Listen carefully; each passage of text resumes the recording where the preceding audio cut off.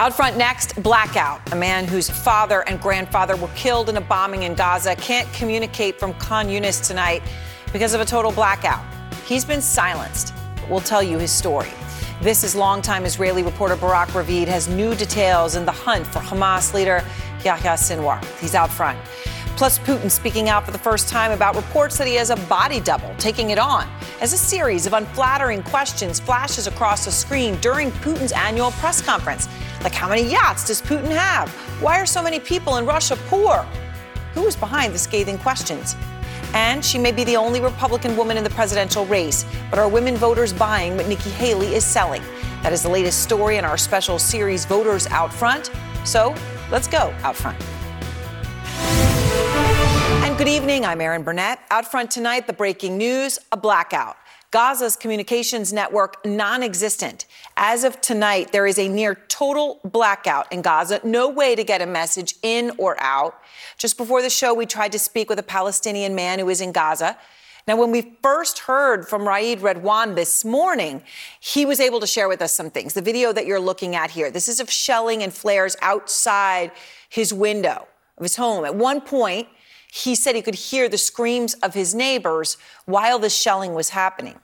His father and his grandfather both were killed. His home was completely destroyed. And he wanted to come on hours later to share his story with you, to talk about what life is like, what existing is like in Gaza.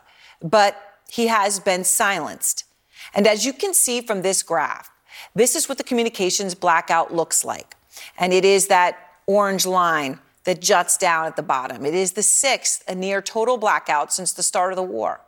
Only 6% of places in Gaza have any kind of signal tonight.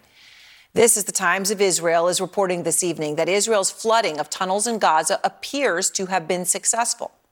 Now, it is not clear what successful means, but CNN has reported that the IDF was flooding some Hamas tunnels with seawater. And what is happening inside Gaza tonight is why the Biden administration is now pressing Israel to wrap up its sprawling ground invasion and air assault on Gaza. A senior U.S. official telling CNN they want Israel to start using smaller groups of forces and to carry out more precise missions, a move the United States believes would reduce mounting civilian casualties. As it is right now, and this is a stunning number from U.S. intelligence today, U.S. intelligence sources saying nearly half of all Israeli munitions dropped on Gaza are so-called dumb bombs, unguided bombs that certainly help explain the enormous civilian death toll, an issue that President Biden talked about today. Do you want Israel to scale back its assault on Gaza by the end of the year? Do you want them to tone it down, move to a lower intensity phase? I want them to be focused on how to save civilian lives, not stop going after Hamas, but be more careful. Biden's vocal push to focus on saving civilian lives, though, is appearing to fall on deaf ears. Israeli Prime Minister Benjamin Netanyahu making it clear that he's not about to tone it down or anything like that anytime soon.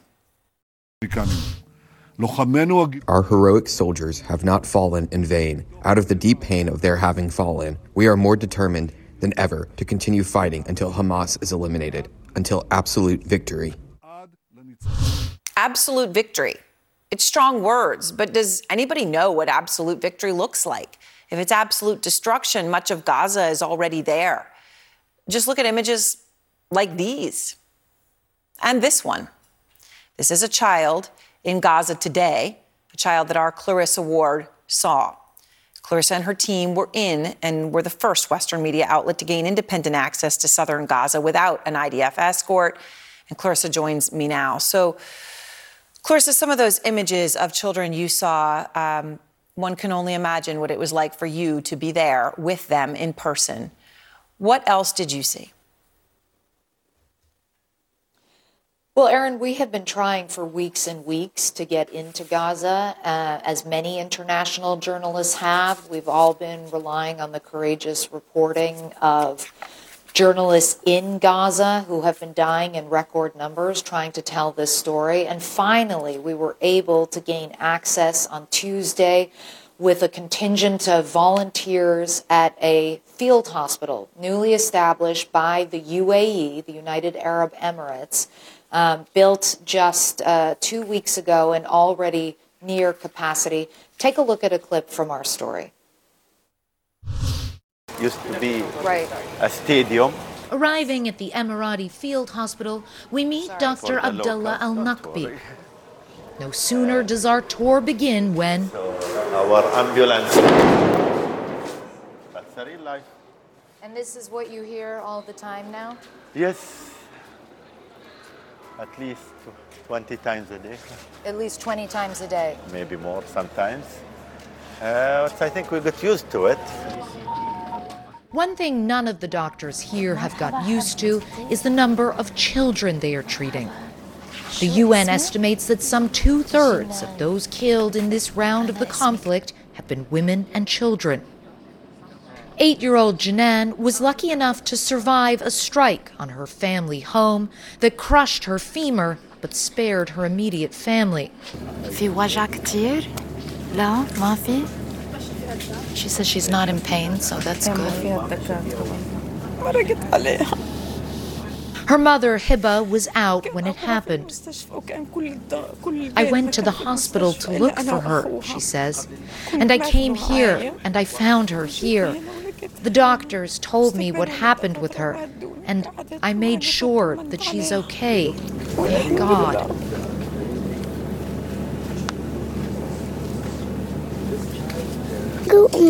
They bombed the house in front of us and then our home, Janan tells us.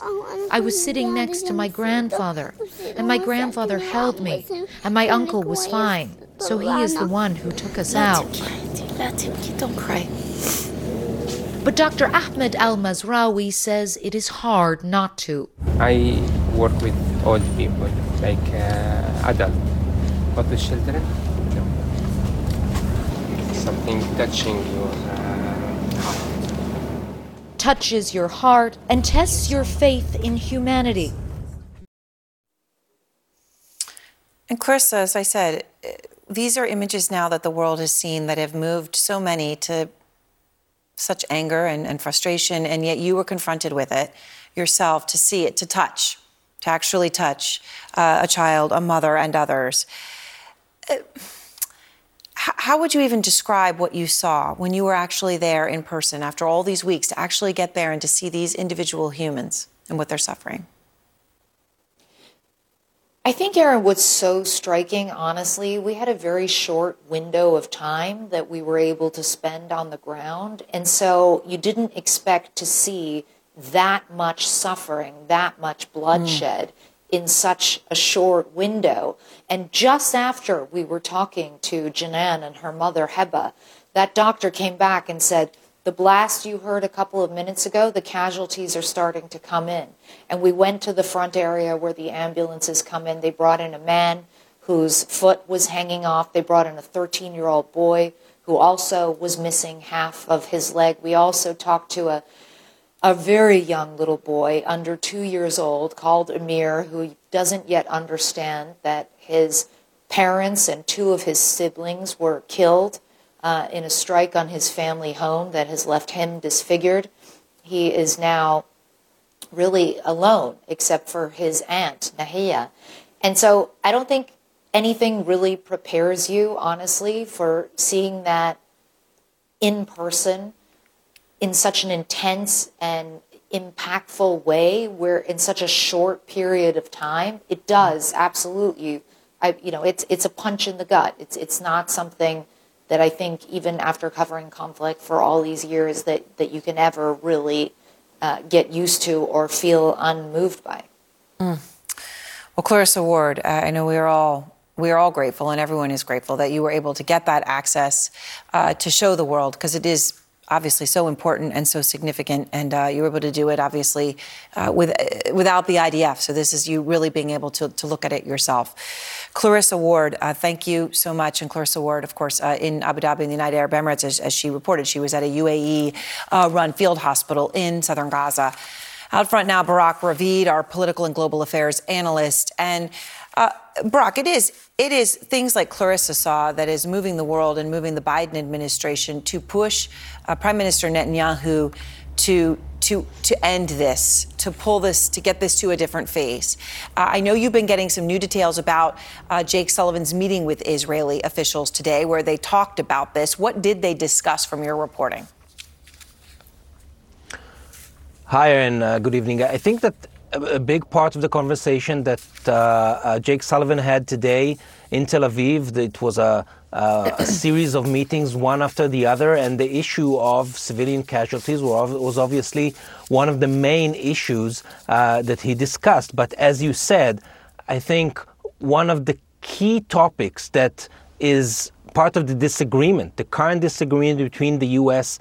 and Israel, is when do you take the current operation, that is very, very high intensity operation, and scale it down to what the Israeli and U.S. officials call a low intensity operation. And the U.S. wants this thing to turn into a low intensity operation within weeks, because first, it will get civilian casualties down. It will allow more humanitarian assistance into Gaza. And I think most importantly, the U.S. believes that once the high-intensity phase is over, regional tensions in Lebanon, in Syria, in Yemen, all of those will go down, and the risk of a regional war will decrease.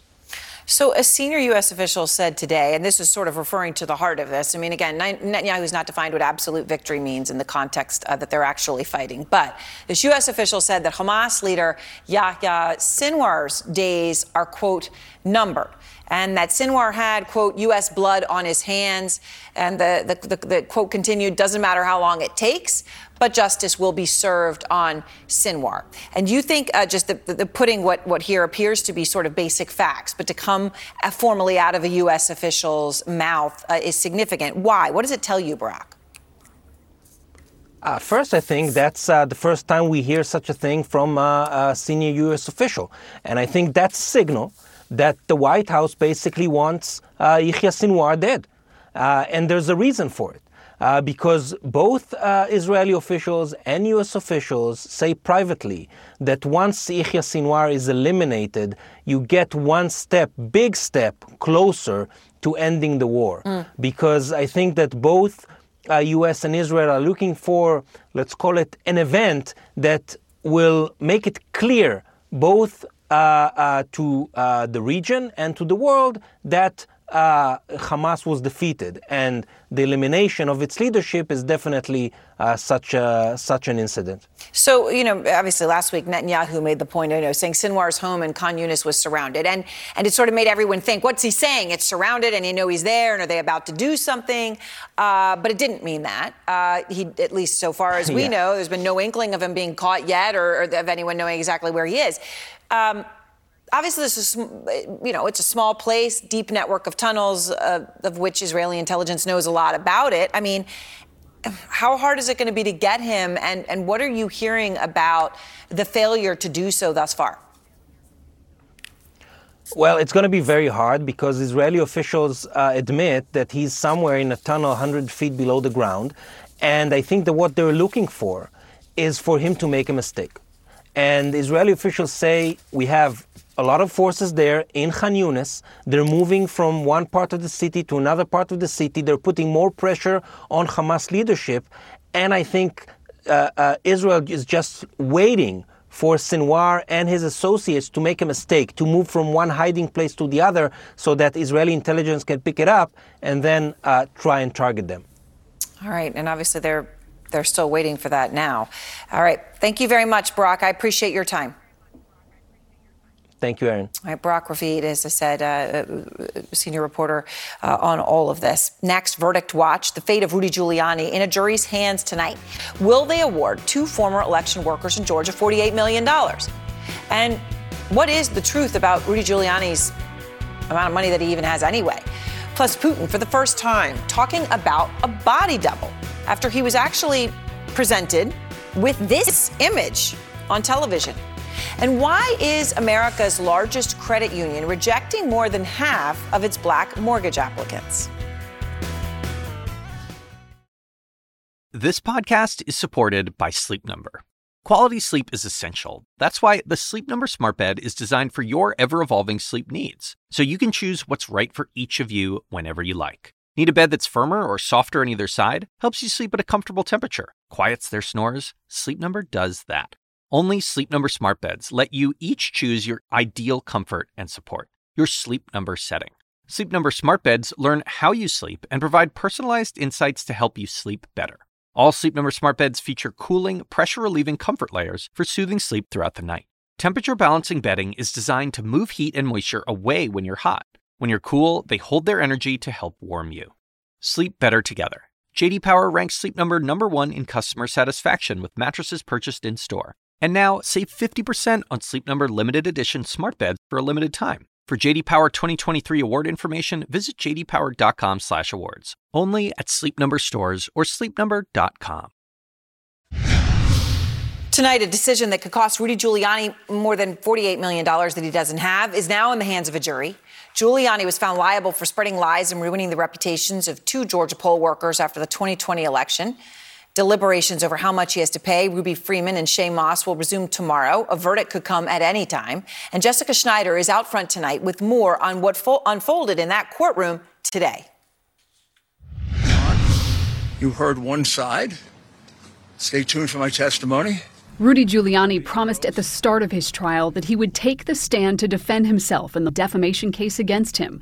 But minutes before the final day of trial was set to start, Giuliani backed out. His lawyer telling the jury Giuliani didn't testify because we feel these women have been through enough. The lawyer for former Georgia election workers Ruby Freeman and Shay Moss essentially saying the contrived compassion coming too late after years of threats and harassment they say they endured because of Giuliani.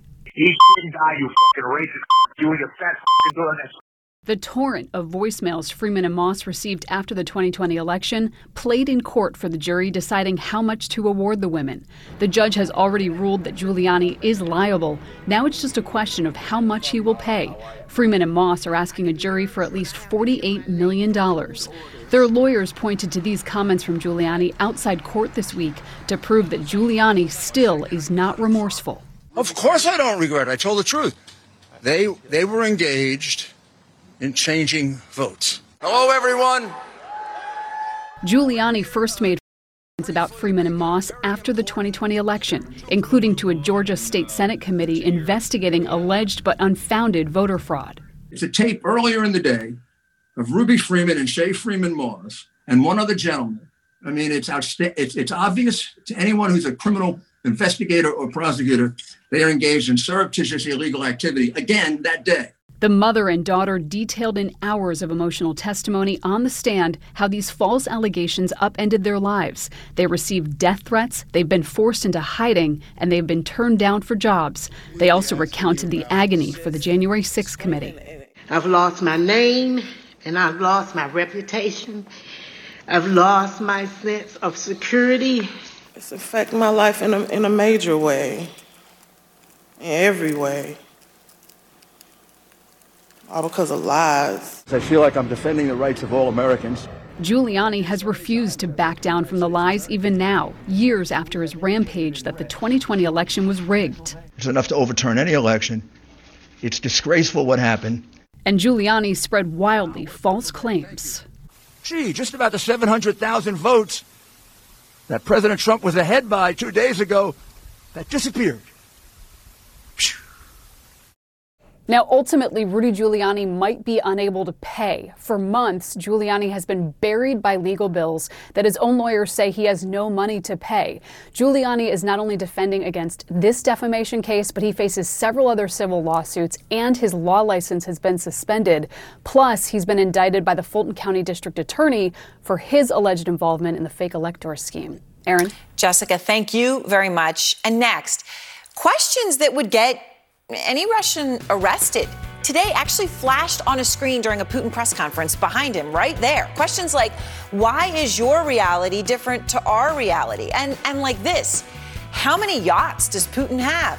So who was behind these questions? How did this happen? That's next. Plus, is the only woman in the GOP race also winning the woman vote? That's why I think you need a badass woman in charge at the White House. Jeff Zeleny has the latest in our series, Voters Out Front. Tonight, quote, don't run for another term as president. Make way for the young. That's just one of several seemingly verboten questions that flashed on screen for Vladimir Putin during his annual year-end press conference. Another pointed question actually focused on Russia's economy, and it asked, quote, Why do we have so many poor people? A third focused on the dishonesty of Russian state television. I mean, that's sort of incredible, right? It asked, quote, Mr. President, when will the real Russia not differ from television Russia? Now, what's interesting is you could see these on the screen, but Putin actually never answered any of the tough questions that, curiously and unexpectedly, did flash across the screen during his highly pre-produced 4-hour press conference. But how did they slip through? Or was the Kremlin somehow in on it? Matthew Chance was actually in the room with Putin, and he's out front. This was Putin's first big news conference since his invasion of Ukraine nearly 2 years ago. For hours, the Kremlin leader answered carefully picked questions, restating Russian objectives in what he calls his special military operation. There will be peace when we achieve our goals. They haven't changed. This is the demilitarization and denazification of Ukraine and its neutral status. For the first time, Putin revealed more than 600,000 troops are currently in the conflict zone. But he gave no indication of losses, which US intelligence estimates are extremely high. The Russian leader did, however, indicate he believed Western resolve on Ukraine may be crumbling, significant, as American aid for Ukraine is held up in the US Congress. Today, Ukraine produces almost nothing. They are trying to preserve something, but they produce almost nothing. They get everything, excuse the bad manners, for free. But this freebie may end someday. And apparently, it is ending. One Russian reporter asked Putin about recent Ukrainian gains across the Dnipro River. They're just small areas, Putin said, in which Ukrainian forces are now highly exposed. I don't know why they are doing it. They are pushing their people to get killed. It's a one-way trip for Ukrainian forces. The reason for this are political, because Ukrainian leaders are begging foreign countries for aid. This was a highly staged event with carefully vetted questions. But a live stream of public texts threw up a few surprising challenges. How many yachts does Putin have? Asked one anonymous message. Why is your reality different to our reality? Asked another. A glimpse behind the curtain, perhaps, into what some Russians are really thinking. In a bizarre moment, a Russian child appeared in a video message asking if her family would ever be replaced by robots. Moderator then played an extraordinary video of what she said was a deep fake image of Putin, asking the real Russian leader if he had many doubles. You're the first, Putin responded. Though, of course, there are rumors he has many. I see you can look like me and speak in my voice, but I thought about it and have decided that only one person should look like me and speak in my voice, and that person would be me. Meanwhile, as Putin held court, US journalist Evan Gershkovich actually appeared in one. Another appeal against his detention for alleged espionage denied, though Putin indicated talks to return detained Americans are ongoing. It's not that we refuse their return. We do not refuse. We want to negotiate, and the agreements must be mutually acceptable and satisfactory to both sides. What Russia wants, though, remains unclear. Matthew, it's incredible that the child asked him about her family being replaced by robots, and the moderator then using that to actually ask him directly about body doubles. And one would presume, given the pre-produced nature of the questions he answered, that he wanted to answer that one. But he did not answer those other questions that you mentioned, some of the yacht, people upset about inflation, your reality different to ours. Sensitive and controversial questions that people could get arrested for. Who do you think wrote them? Yeah, it's very odd, isn't it? Because this, as I mentioned, was a highly choreographed event. Each of those questions was carefully vetted, and so it's astonishing that these made it onto that sort of ticker board. But there were more than 2 million questions asked, and so presumably some of these just managed to get through. And if that's the case, as I said, it offers us a very interesting glimpse into what many Russians outside of this staged event are actually thinking, what they actually want to ask. Yeah, it certainly is. And as you say, astonishing whether if it was vetted and they knew they were coming and allowed it, or didn't know they were coming. I mean, no matter what the reality is, it is truly astonishing. All right, Matthew Chance, thank you very much. And Matthew, as I said, in Moscow and was in that room today with Vladimir Putin. Out front now, Roman Badanin. He is an independent Russian journalist, the founder and editor-in-chief of the investigative journalism outlet Prukt. So, Roman, it is good to talk to you again. So you have reported on the speculation that Putin uses body doubles due to health problems and other reasons. And at that press conference, the AI image comes up that looks like Putin, speaks like Putin, and the moderator asked him if he used body doubles. So this is the pre-produced part, like he wanted the question.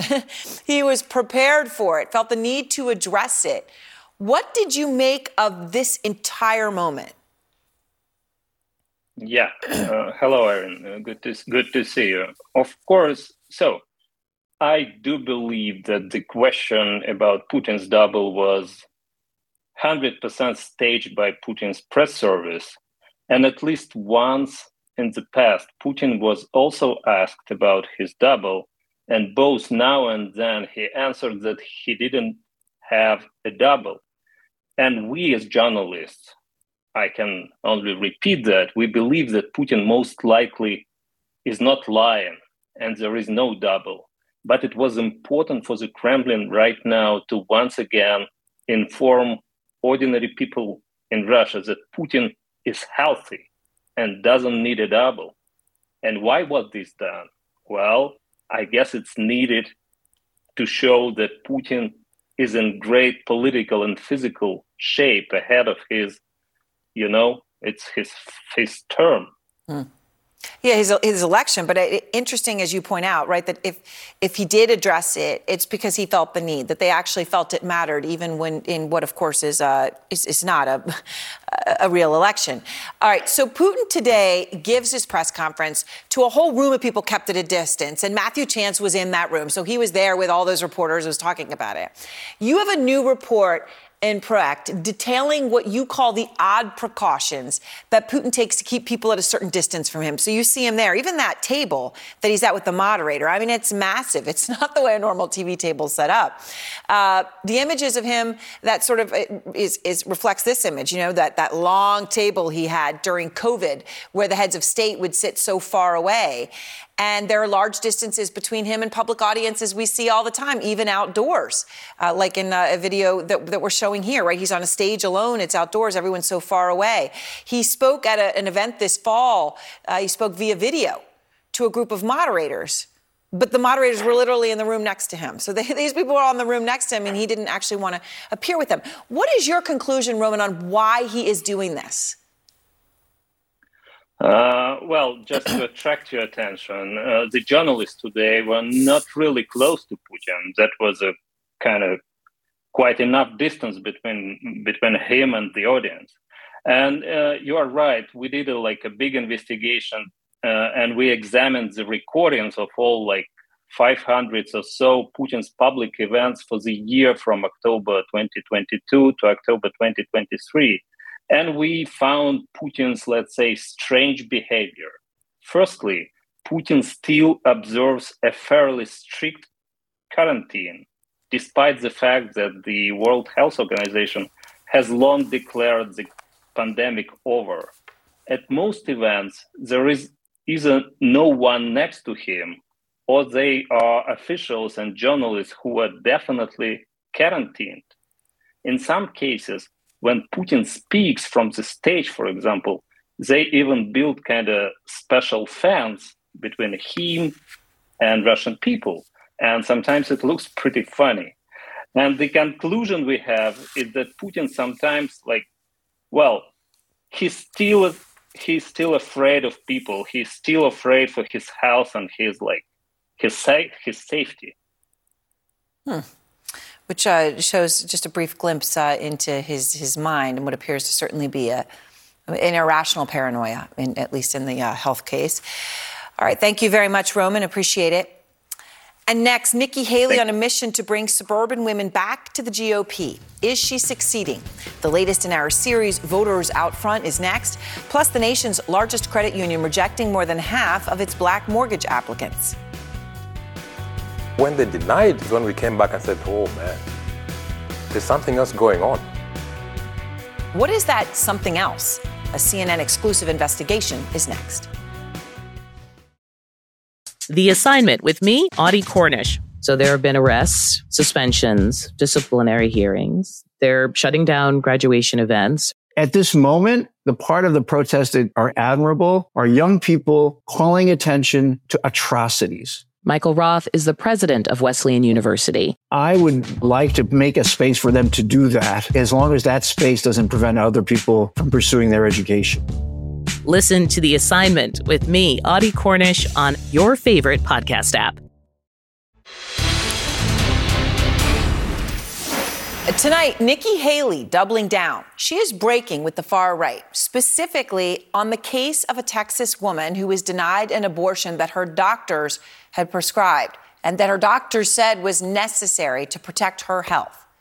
Haley is not afraid of this. She is doubling down, and this is what she told voters in New Hampshire today. We don't want to see a woman have a rare condition like that and have to carry the baby full term. Every state you're going to see them make changes, whether it's listening to their medical board, whether it's deciding what role the doctor is going to have. And that's the right way for it to happen. Now, as she answered that, she did stop short of directly criticizing the decision made by the Texas Supreme Court. The question is, though, will Haley's position on abortion and other issues resonate with women voters? Jeff Zeleny has more in our series, Voters Out Front. That's why I think you need a badass woman in charge at the White House. Nikki Haley is trying to break the highest glass ceiling in politics, but you won't hear her say so, at least not directly. And that's just fine with many of her admirers. I think we're past the point of talking about that. She's the candidate, male or female, she's a strong candidate. Thalia Flores has a front row seat to the New Hampshire primary and to Haley's rise, whether or not it's history making. I mean, it'd be great to have a female president, but that's not what it's about. As she courts all voters, Haley takes great care to walk a fine line, wielding gender as a humorous shield. I love all the attention, fellas. Thank you for that. And a defensive sword. They're 5-inch heels, and I don't wear them unless you can run in them. Helene Hagar is blunt about her feelings that it's high time for a woman in the White House. It's time to get the testosterone out of the White House and put a woman in there, but a specific woman. Not Kamala Harris, but Nikki Haley. At campaign rallies, it's a sentiment echoing from Iowa. She's smart, she's tough, and she's passionate. To South Carolina. She is level-headed and speaks to the issues rather than a lot of rhetoric. Haley is on a quest to draw suburban women back to the Republican Party after so many fled during the era of Donald Trump. Her support among that key demographic is a leading reason she fares better in a hypothetical contest against President Biden, polls show, even as a strong majority of Republican women still back Trump. We know her as Crooked Hillary, but to Nikki Haley, she's her role model. Allies of Ron DeSantis are trying to compare Haley to Hillary Clinton in new TV ads that have been debunked as misleading. Haley is on the air with ads of her own, featuring her husband, a National Guardsman in uniform. American strength doesn't start wars, it prevents them. That's what I'll do as president. As the final chapter of the primary comes into view, Haley now rarely repeats a rallying cry from her announcement earlier this year.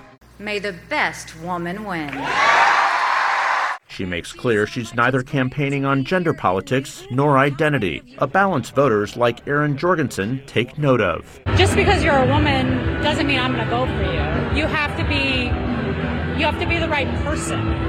And I'm just happy that maybe the right person is finally a woman. whether talking about abortion I don't think the fellas have known how to talk about it properly. or the economy. It hasn't been an easy time for young families at all. Haley often infuses her answers with her life experience as a woman and a mother, which draws admiration from her crowds. She's my voice. She speaks for me. But Vicki Schwegler makes clear that's not why she intends to give Haley her vote. I would say it's time for the right resume. We're not looking at somebody, and we're not going to box anybody in because you're a woman, because you're a first-generation American. That's not who Republicans are. You know, it's so amazing, Jeff, just to watch over the past years. You know, being in New Hampshire, I remember talking to, at the time, Democratic voters about Hillary Clinton, right, and why they were voting for her and the role gender played. And I kept hearing those voters you were talking to that they're not voting for her because she's a woman. They like that, but that's not the reason, that that she has to be the right person. And I thought that was significant in all of your reporting. She's obviously got enthusiasm from voters you spoke to there, but she still has a lot of ground to make up, doesn't she? Well, Aaron, considerable ground to make up. I mean, the reality is Donald Trump is still the commanding leader in this race in New Hampshire, in Iowa, and in fact, all across the country, and even in demographic groups, including women. But there is no doubt the enthusiasm is there. Now, of course, not all of her supporters are women, and not all Republican women are voting for her. But the history-making potential of this is really coming alive in the final weeks of the New Hampshire primary. She's only the fifth Republican woman to run a major presidential campaign. So that, of course, is at the heart of all of this. But you're right, Aaron. She's not running as a woman. She just simply happens to be one. Yeah, and it is a difference and is a distinction that seems to matter. All right. Thanks very much, Jeff Zeleny. You bet. And out front next, a CNN exclusive investigation. The nation's largest credit union rejecting more than half its black mortgage applicants. It's something that's going to affect the generation all the way down to their kids. Plus tonight, a former FBI intelligence chief now heading to prison for helping Putin's henchmen. Tonight, a Texas entrepreneur, CEO of his own company with a stellar credit score, denied a mortgage by the nation's largest credit union, the same credit union where more than half of black conventional mortgage applicants were rejected last year. So what's happening? CNN's Renee Marsh has this exclusive investigation. But it really is a nice neighborhood, you know. Baba Tandi, a Kenyan immigrant turned Texas entrepreneur, knew this was his dream home the moment he saw it. It's in a highly sought-after school district that his son so desperately wanted to attend for its basketball program. So how many homes did you look at before you found this one and said this was it? We had about 6, but this was the one that we all wanted, and we were all praying to get this one. Otandi's first choice for his mortgage was Navy Federal Credit Union. It services military members, defense personnel, veterans, and their families, and is the largest credit union in the country. I was the CEO of my company, so I had a pretty good income. Your credit was in the 700s. Mm-hmm. You'd recently sold your house. Mm-hmm. You had $100,000 for the down payment, which was more than 20%. Correct. I mean, what more could you ask for? CNN reviewed Otandi's financial documents. He even had a pre-approval letter from Navy Federal in hand. But just 2 weeks before closing, I got a denial.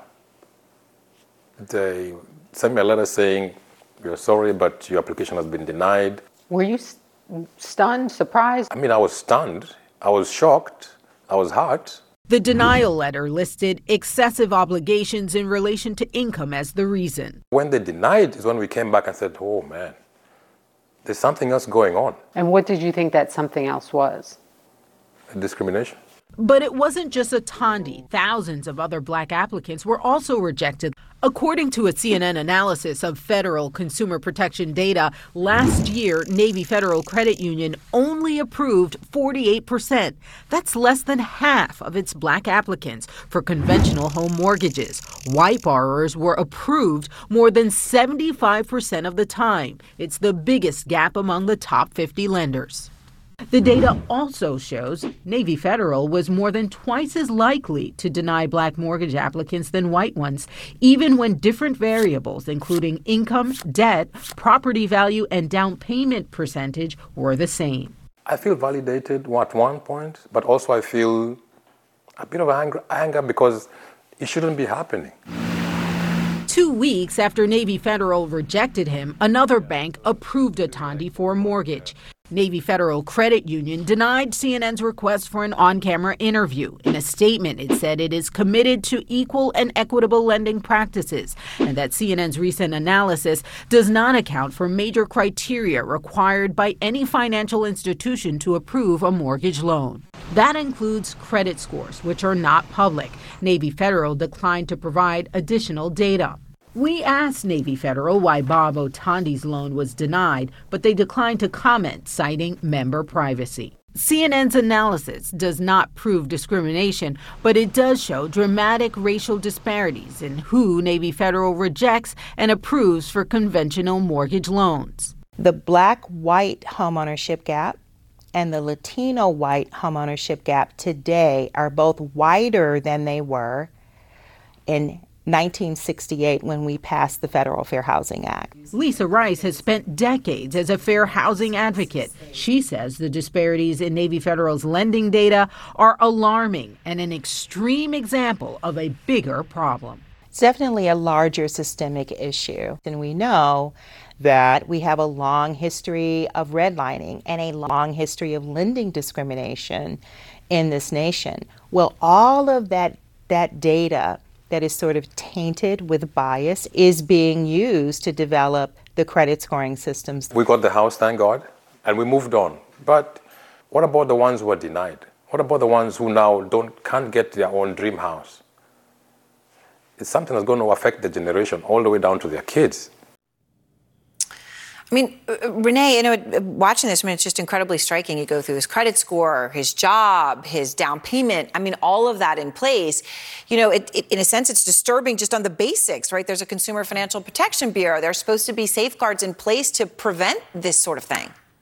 Right, that's right. So that is the agency that oversees consumer lending. It told us that they don't comment on specific institutions, but they say that they do conduct investigations to ensure that banks and credit unions are following fair lending practices. But we do want to point out, if there is anyone out there, Aaron, who feels like they may have been denied a mortgage because of their race or ethnicity, they should file a complaint with their local housing and urban development department or the Consumer Financial Protection Bureau. Aaron? All right, Renee, thank you very much for that. It's such important reporting. And next, a former FBI chief heading to prison. Why? A former FBI chief for helping a Russian oligarch.